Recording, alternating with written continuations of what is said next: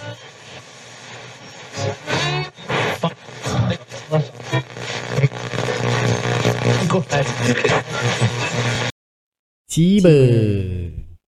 Kita tadi dah interview Kak Noi, kenapa dia nak buat ni podcast ni semua. So actually okay, let's go dengan the common folks yang inspired Kak Noi nak buat ni podcast, correct? Yeah. But like you say lah, you never thought of nak kena beli ni, nak kena beli itu semua. Tak pernah terfikir lah. Tak pernah Until langsung. The day you start. Bila time kita dekat Labrador tu, aku tengok tu, aku perhatikan, aku macam banyaknya benda nak kena buat. Itu baru handphone dengan mic je tau. Kan? I like feel very bad already. Asal? Masa tu aku macam nak buat ke? Habis hujan. Pakai payung besar nak mampus. Tengok bunyi hujan lagi. Dengan bunyi dengan apa? Katak. Tahu hujan rahmat. Terus on that night juga, the next day then we talk about sound card, microphone ni semua. Even dah dapat pun dengar kita punya second episode. Teruk sah. Bunyi ngong gitu. Habis satu part tu satu mikrofon aku dengan Kak Ayu share. Sekejap mungkin dengar suara, kejap tak dengar suara. Ini ada 3 mikrofon pun kadang-kadang dengar, kadang tak dengar, but still better lah. Better. We will figure out how to make it better. Sekarang kita tengah belajar macam mana nak control suara kita, sebab bila kita dengar podcast kita sendiri, kita rasa memekak. Especially suara aku yang lantang. Aku rasa bising betul nenek ni berbual kan? Macam mak nenek tau. Tapi pada aku suara korang ceria. Suara aku yang macam kelam. Ceria tu intonasi kita. Kakak punya tu sedap didengar. Very calming. Dia calm. Dia punya nada tu calm. Dia tak ada nada tinggi, tak ada nada rendah. Jadi Miss suara berdesing. Besi sangat. Berdengung. Berdesing pula. Banyak bass. Kau suara banyak dengung. Tak tahu. Banyak dengung. Dan macam Yudi kata, Yudi biasa mengaji banyak pakai suara dengung ni. Tiba pula mikrofon ni boleh hilang. Apa? Headphone. Mikrofon hilang. Headphone tiba-tiba tak ada suara. Kalau mikrofon hilang kena hantar barang tu. Jin podcast hantar. Tak dengar betul-betul lah. Nak Yudi repeat tak? Tak. Dia terus cut. Terus cut dah. Nanti Kak Ayu nak kena cut dah. Nak kena beli kan. Dah biasa. Just for your info, kita orang record semua dalam satu hari je. 3 episod ni korang dengar Monday, Wednesday, Friday kan. Dalam satu hari. So usually the third episode semua dah start lemau. Dah penat. Penat gila. So pasal kita orang kerja full time apa. So we need to find time then buat recording ni. Like buat kat UC lah, nak kena consistent lah. We try to upload every Monday, Wednesday and Friday. And I must say we have very understanding spouses. Like Ira she doesn't mind camping out, lepak, on her own. My husband also, after I tell him, he was like, "Oh, really?" He doesn't even know until we started recording in this house. I didn't tell him anything. I see. Then I was like, "Oh, we recorded podcast." So he's like, "Oh, really?" So dia pun macam, then I said, "Okay, every Friday I'll be recording and blah blah blah." So he's like, "Fine, whatever." So that day aku simpan benda ni kat dalam bilik aku. Sebab ada orang datang, aku tak nak orang tahu. So aku taruh benda ni kat bilik aku. Terus lagi aku tanya, "You taruh ni kat dalam bilik, you nak suruh I record podcast sorang-sorang ke?" Kalau you rasa you nak buat, you buat. Kita Abang Fazli buat podcast sendiri, dia fly tau. Kita dah banyak episod, asal tak ada apa-apa pun. Tak, laki aku banyak apa tu, dia banyak gitu. Habis nanti berbual pelan je dengar. Laki aku dia macam bisik-bisik. So dia podcast untuk orang nak tidur malam. White noise lah. White noise. Dia macam setakat dengar gitu je. So itulah cerita kita pasal tiba je. Satu hari nanti kita akan ambil gambar. Korang akan tengok. Kita akan upload gambar setup kita. How it's not definitely cozy, but aku boleh baring kat katil. Jadi boleh lipat-lipat kaki, boleh stretch. Then Noi dengan dia punya favourite pusi piknik dia yang beli kat Decathlon ni. And okay lah. Yeah, quite. Kita tak invest in any studio. Lah. Because kalau aku ikutkan Yudi, aku rasa dia dah fikir studio dah. Dah fikir that time. Second podcast dia dah fikir dah. That time kita kat mana nak beli Subway tu kan. Yudi dah cakap dengan Kak Ayu, Kak Ayu, Nak reki Ada studio. satu office ni kan. Serious It cost $98 a month. Serius ah? Then you can only use for 24 hours. Kira makan jam je. Kira bayar $98, you can use for the whole month, tapi tak boleh more than 24 hours. Kira hari tu 2 jam gitu lah. Leceh lah. Tak semestinya 2 jam lah. You can use 12 hours gitu. Up to you. Just as long as within that month, you cannot exceed more than 24 hours. Dah reki lah. Dah bilang kat you pun. Dan aku akan burst dia punya bubble. Macam kenapa nak buang $100 bila boleh pakai bilik aku free? Kau kat rumah aku, kau nak makan boleh makan. Kau nak toilet boleh toilet. Kau nak isap rukuk boleh isap rukuk. Kau nak air kat icebox muka. Kau pergi office, kau rasa kau boleh? Kau nak kena bayar 100. Kau nak kena travel pergi tempat tu. Lepas tu kau nak kena patah balik. Yudi kalau dah penat, dia nak tidur sini boleh tidur sini. Kau kalau dah penat nak tidur sini boleh tidur sini. Kau faham tak? Kalau Yudi bilang Kak Noi on tak? Kita dua je. $98 per month. Maybe she will say yes. Pada dia 100 je. Kan on kan? Confirm Kak Noi on kan? Bodoh. Ikut dia. Lepas tu 6 months later dia cakap, bodoh siap Yudi. Wasted siap. Salah orang lain. Kau tahu you, dia buat aku pun dah bayar 50 siap. Last tak dapat apa-apa. Aku beli roadcaster tu 800 siap you. Confirm dia akan salahkan kau. Confirm. Now that dah kenal Kak Noi lebih mendalam lagi kan, confirm Yudi jadi nama busuk. Confirm dia akan cakap macam diri dia ni, dia yang paling alim dia paling baik ni.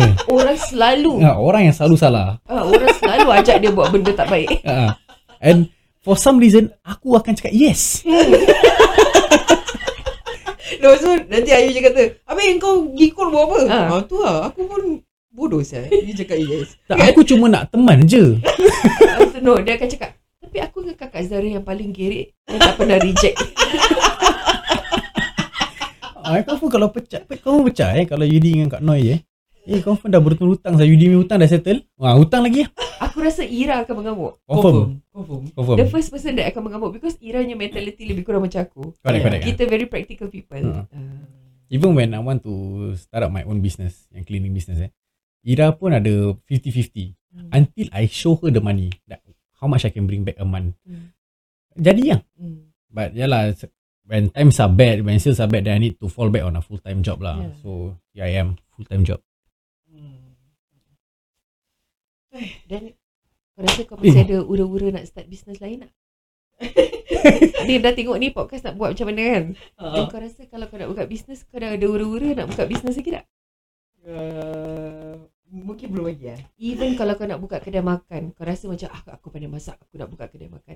Kau kena fikir worker, siapa nak pergi pasar, periuk nak beli, pinggan mangkuk nak beli, tempat dapur nak beli, kau punya display, signage tu semua. All that is cost. And if you have to sell 5,000 bowls of mi soto to cover your rental, malam, kalau hari ni kau cuma jual 10, kau rasa malam ni kau balik kau boleh tidur tak? It's not that easy. Not everybody is meant to do business. And things like that cost a lot of money, needs a lot of people to think together with you. And kau akan sentiasa perlukan orang motivated macam Yudi, and orang yang always akan pecahkan kau punya bubble and bilang kau, tapi kalau ni jadi apa kau akan buat? Kalau ni jadi apa kau akan buat? Aku akan sentiasa macam itu. So you definitely need those kind of people lah. For me I see myself somewhere in between macam itu juga. Before I start, because I do cleaning for many years already. Since 17 years old dah buat ni cleaning. So before I officially start my own business, dah fikir, kalau tak ada customer, where do I market? Where do I find customer? How do I find customer? How do I charge them semua? So dah fikir. I start to not getting sales when I hire someone. Then because they already know to my quality, I of all the beribu-ribu job semua, tak pernah satu pun not 5 star. Semua always 5 star. And it's recorded lah. Bila start hire worker, 2 orang je padahal run show sendiri for just like 1 week apa. Terus from 5 star dapat 1 star, 2 star, 3 star. Then I still need to pay them. But then at the end of the day, dah dapat 1 star, I still need to come down. Then redo the work. Need to redo the work. Then dah tak dapat, I don't get paid for redoing the work. I still need to pay my worker. Hmm. Then that's where I start to think my clients are all from ID apa. Diorang start kasih feedback, kata kau kalau pakai pekerja ni lagi aku tak akan pakai lah.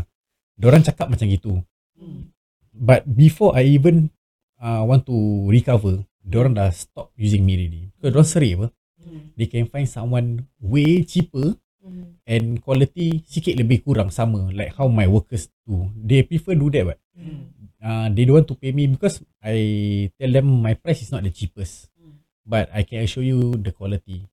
But back then was me alone until yang pekerja ni lah, they fucked up my reputation in this line. So that's the problem, right? Whenever you feel of expanding, you cannot maintain the same quality, and that's when everything goes wrong. Correct. Sama macam kau buka kedai makan, kau masak sedap, yes. But the moment kau rasa macam, dah banyak sangat orang, aku dah tak boleh handle. Aku nak kena ada orang lain. Macam mana kau kasih resepi yang sama juga, orang tu tak masak sehati sejiwa macam mana kau masak. Kau masak sebab itu tugas kau, itu bisnes kau. Correct. Tapi diorang hanya pekerja. Diorang tahu cukup hari dapat duit. Aku nak gaji sahaja. Aku nak buat kerja, aku taruh 80% ke, aku taruh 20% effort ke, is up to me. Hari tu aku rasa aku nak buat 100%, aku buat 100%. So that's the problem. We always feel comfortable to run businesses on our own. Macam aku buat HBB waktu COVID tu, tak tahu nak bikin apa kan. Aku buat cookies, aku buat sendiri. Orang lain pun tak boleh sentuh cookies tu, tak boleh tolong aku shape cookie tu. No. Because I want it to be the same size, I want it to be my quality and my standard. Bila orang lain dah pegang, orang lain susun cookie pun tak sama macam aku susun cookie. Betul lah So the challenging part about opening a business is to find your apprentice lah. Correct. And they must be like-minded. Correct. I feel that you want to give them the opportunity to do more, you have to give them more. Make them feel that they are part of it. Correct. Give them, okay lah, if you kau nak jadi business partner, then business partner kena buat the same effort. Kalau business partner setakat nak lepak buat kerja senang pun tak boleh work out. Actually that's what happened to me the first time. Right. Cleaning company ni. Yeah. When I started I have a friend yang kata kita buat sama-sama lah. So gaji kita split lah. So I say okay, can. So I also tell him ni kau payroll is buat ni. At the end of the day, everything I do alone. Marketing, cari pekerja, cari sales, transportation, cari equipment, semua I do it myself. Then bila pak kerja, dia pun buat kerja 5:30. Habis gaji pun nak kena bayar setengah-setengah. Until one day I find the courage to tell him off myself. I say, bro, aku rasa kau tak boleh kerja yang macam gini lah. This job is not for you lah. Kau memang tak suitable untuk buat cleaning. So aku rasa kau cari kerja lain je lah. So I don't need kau kasih you. balik apa yang dia dah invested lah. Yeah. So he invested quite a lot. So kita punya capital when officially start, it was 1,000 each. So I just pass him back 1,000 lah. So okay, then but itulah, Tuhan tu memang adil. I work for one of my clients. He sponsored me a lot of things. He sponsored me new equipment, new soap solutions. He give me his suppliers. So he sponsored me everything. I think going more than $2,000. He give me all for free. He give me all his client base. Then I work for him. Harga tetap sama I still charge him. He still pay me. At the same time, he give me a lot of things for free. That's good. Brand new vacuum, sabun, clientele ni semua. So I owe him lah. So Alhamdulillah. Masih nak buat bisnes lagi tak? Masih apa? Kau masih nak buat bisnes lagi tak? Kalau kau boleh buat bisnes, kau nak buat bisnes apa? What you have? Hello. Asal tak dengar? Hello. Test. Hello. Boleh dengar. If you have tadi kayu dengar suara? Tak dengar. If you want to do business, what you have in mind right now? Right now. Like sekarang juga nak buat. Tak ada. Kau tak ada apa-apa skill yang kau rasa kau boleh contribute in your own business? Actually buat macam Grab ni pun bagus lah. That's your own business lah. Ya, aku fikir macam gitu lah. Transport services. Transport services. Mhm. Yeah, correct. Yeah, that's a correct word. We Mhm. have a friend in transport business. Right? It's not that easy. Nak cari Yeah. driver pun susah. Betul. Depending on what kind of jobs kau dapat. Then Aha. kau nak kena commit. Kalau misal kata Betul. kau ambil workers balik kerja, pukul 3 pagi, tiap-tiap hari, without fail, kau kena buat. Rabak If you are late, bukan tak datang, if you are late, these workers, Mhm. let's say dia nak balik pukul 3, Mhm. kau sampai 3-5 minit, diorang dah naik taksi, kau kena bayar. Betul lah. Yep. Hmm. You have to pay. Habis kalau hantar pergi kerja lambat, Correct. Then bila diorang kena kau marah. ada something, kau nak cari orang cover, Susah. Susah, correct. Then bila kau ambil budak-budak sekolah, Safety. safety, Ya. kau nak kena ambil lagi satu orang untuk jaga budak-budak kat atas. Betul. Not easy. It's a hustle. Hmm. Kau kena invest, beli van. Yeah. Van kau nak kena make sure kau make money untuk bayar balik kau punya rental tiap-tiap bulan. So gaji kau Minyak. dapat berapa? Minyak lagi. Minyak, correct. ERP, Rotex. insurance. Insurance pekerja kau, driver kau, you must take additional insurance in case something happens. Correct. Otherwise kau nak kena bayar liability kalau dia accident, tangan putus ke apa, siapa nak bayar? Itu kalau dah ada client base. Kalau tak ada, marketing lagi. Correct. Macam mana? Susah sah. If you know, right? If you know who to go, where to go to, you think big companies like airport and all that will just take any Tom, Dick and Harry? No. Tu lah. You need to have a good company background. Your credit liability pun nak kena bagus. Susah. Dia cakap Tom, Dick and Harry. Aku fikir apa? Tom and Jerry? Boleh? Bodoh lah. Dia dah start lah. Sorry. Dia dah start. Nah, timing gini ya memang. Time gini, ubat belum makan. Okay, sorry. Susah pada aku. Kalau aku pula macam, apa aku boleh bikin siap? Semua orang boleh bikin. Apa yang aku boleh buat, semua orang boleh buat. Pada aku macam aku fikir, wah. But satu benda aku rasa boleh go. Apa? Recruitment services. Recruitment consultancy. So instead of companies hiring HR. Sorry Kak, berubah kuat sikit. Bila tak dengar. Instead of companies hiring HR to work for them, untuk carikan orang, issue contract, kedebak-kedebuk, aku akan save the company that trouble. I will hire people for you. I will look after their salary. I will make sure that diorang ada benefit ke, diorang tidur kat dorm ke apa, kedebak-kedebuk. Kau cuma bayar aku flat fee per person. Oh, bagus. Oh, terbalik lah mikrofon tu. So aku Ha. macam husband aku in the safety industry kan, construction, banyak orang-orang daripada India, daripada Bangladesh nak kerja. We have discussed this before. So nak kena buka company, but kita nak kena ada kita punya cash flow to start. Correct. Sebab bila kau bawa worker masuk, kau ada nak kena kasih dia tidur hotel, kau nak kena hantar dia medical, kau kena bayar dia punya flight, kau kena apa, Levy gedebak-gedebuk. Diorang dah kerja, baru kau boleh invoice the company untuk bayar kau. Betul. Yeah. So we had that discussion. He had contacts in other countries. Like I am very fluent with HR laws, MOM punya apa gedebak-gedebuk. So I told him, don't worry, anything about hiring laws and blah blah blah, aku boleh settle, insurance gedebak-gedebuk. Kau cuma tinggal carikan orang aja. All he needs to do. Tapi dia cakap, macam gitu I nak kena tidur kat Bangladesh 3-4 malam. Aku cakap, ya. Kau cakap pergi. You nak terpikat dengan Minachi kat Bangladesh ke? Tak boleh. Bangladesh negeri dia Islam tau. Dia orang very strict. You ke strict. Licensing lagi. Correct. Ha. Correct. And we don't need an office. Correct. That one boleh totally work from home. Mm. So itu ada kat dalam kepala otak aku, kat at the back of aku punya mind. Satu hari kalau aku dah penat nak kerja, sekarang ni hustle, simpan duit banyak-banyak. Kalau aku dah betul-betul penat nak kayakan orang lain, aku nak mula untuk kayakan diri aku sendiri. Betul. Waiting for the day, Aku kerja bertahun-tahun dengan berapa banyak bosses. Yeah. Aku dah kayakan diorang berapa lama. Aku jenis setia tau. Yeah. Selagi diorang nak aku, selagi itu aku kerja tau. Aku tak job apa. Aku punya track record semua masa 6 tahun ke atas, 5 tahun ke atas. Aku tak pernah kerja 2 tahun, 1 tahun.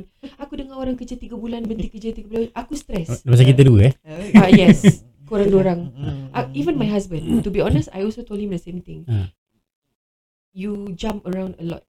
It doesn't look good on your resume. But his industry, it doesn't care about that. Correct.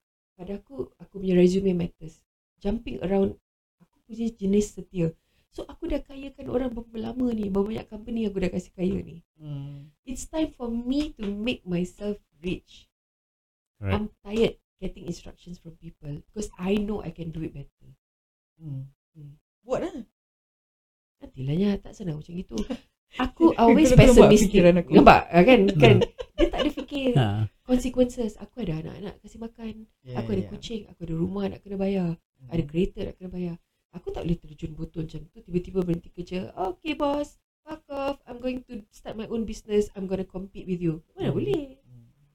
Betul. That's why I'm so lucky to have Ira. Sama mindset macam Kak Yu. Before yang buat cleaning tu, save dulu lah. I make sure I need to have like 2 months lah, minimum 2 months of salary lah. Because kalau let's say if that first month fail, I can find job. Maybe at least makan 1 bulan untuk cari kerja baru. At least I have money to pay my car, bayar apa-apa yang perlu nak bayar semua, duit makan, minyak ni semua nak kena bayar. So nasib lah. So save. Ingatkan senang tak nak buat cleaning company? Licensing, apply Akra, invoice pun nak kena letak UEN ni semua yada. Everything research lah. Research within that 2-3 weeks. Research. Nasib baik dah buka. Kalau tak, if kena tangkap let's say masih degil kena tangkap, kena saman tau. Rabak. So memang dengar orang buat bisnes macam senang je. Kita buat just because you are good at it doesn't mean you should do it as a business lah. Yeah. To me my point of view of nak buat business, find something that you suck at it. You make a business out of it. Let's say Kak Noi tak suka memasak.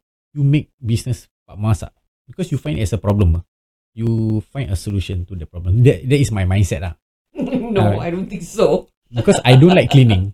So I find that if I don't like cleaning, a lot of people don't like cleaning. It's macam penat apa. So why not you find someone who can clean and do better. So that's why I start doing cleaning. Lama-lama I enjoy pula kan.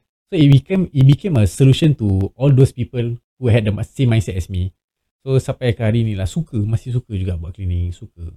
Tapi cleaning is at least straightforward. Straightforward lah. Kau pergi sana, foto, kau bersihkan sampai kilat kan. Masak kau nak kena tengok selera orang sih. Correct. Ada orang suka masin, ada orang suka masam Kan.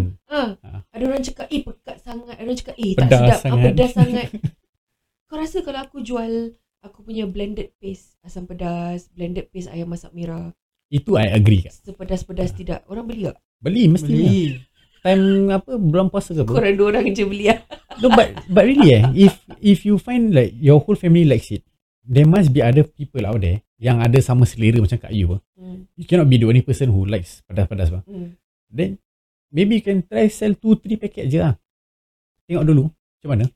Buat Batch banyak-banyak lah. rempah taruh dalam ziplock bag tulis taruh dalam container kan, cakap asam pedas paste, tinggal tambah air sahaja. Betul, beli buat begitu. Aku rasa dia beli banyak. Dia je Dia first beli 10 botol. first all the way lah. All the way. Kak Yu buat je dah ada beli lagi. Kak Yu buat je dia beli. Lain minggu dapat order, Noi lagi. Ya, kau tak share kat orang lain? Tak ada, aku makan sendiri. Aku tak tambah air. Paste tu juga aku telan. Sampai jubu-jubu pedis ya. Jubu pedis ya. Jubu-jubu pedih, berbaik jubu kan. Ni baru orang kata jubu puaka tau ni. Kira dia nak cakap jubu pedih-pedih. Dia nak cakap jubu-jubu pedih. Banyak betul danger saya ni jubu. Pelik lah Kak Noi Orang yang tak kenal Kak Noi ni pelik tau orang dia. Kita ni Yuli dengan Kak Yu sampai hari ni tak tahu berapa banyak jubu dah ada. Terselah hari ni. Hari ni baru kita tahu. Baru kita tahu. Kita dapat tahu Kat ketiak ada satu Yang kat perut ni tu pusat tu bukan jubu. Nak beritahu je. Kenapa dah tengok tak cerita tu? Ketiak, jangan lari, nanti ketiak basah. Johan. Nama dia ketiak. Okay. Masa dah time. Kita berbual part 3. Part 2 kita sambung part 3 ketiak.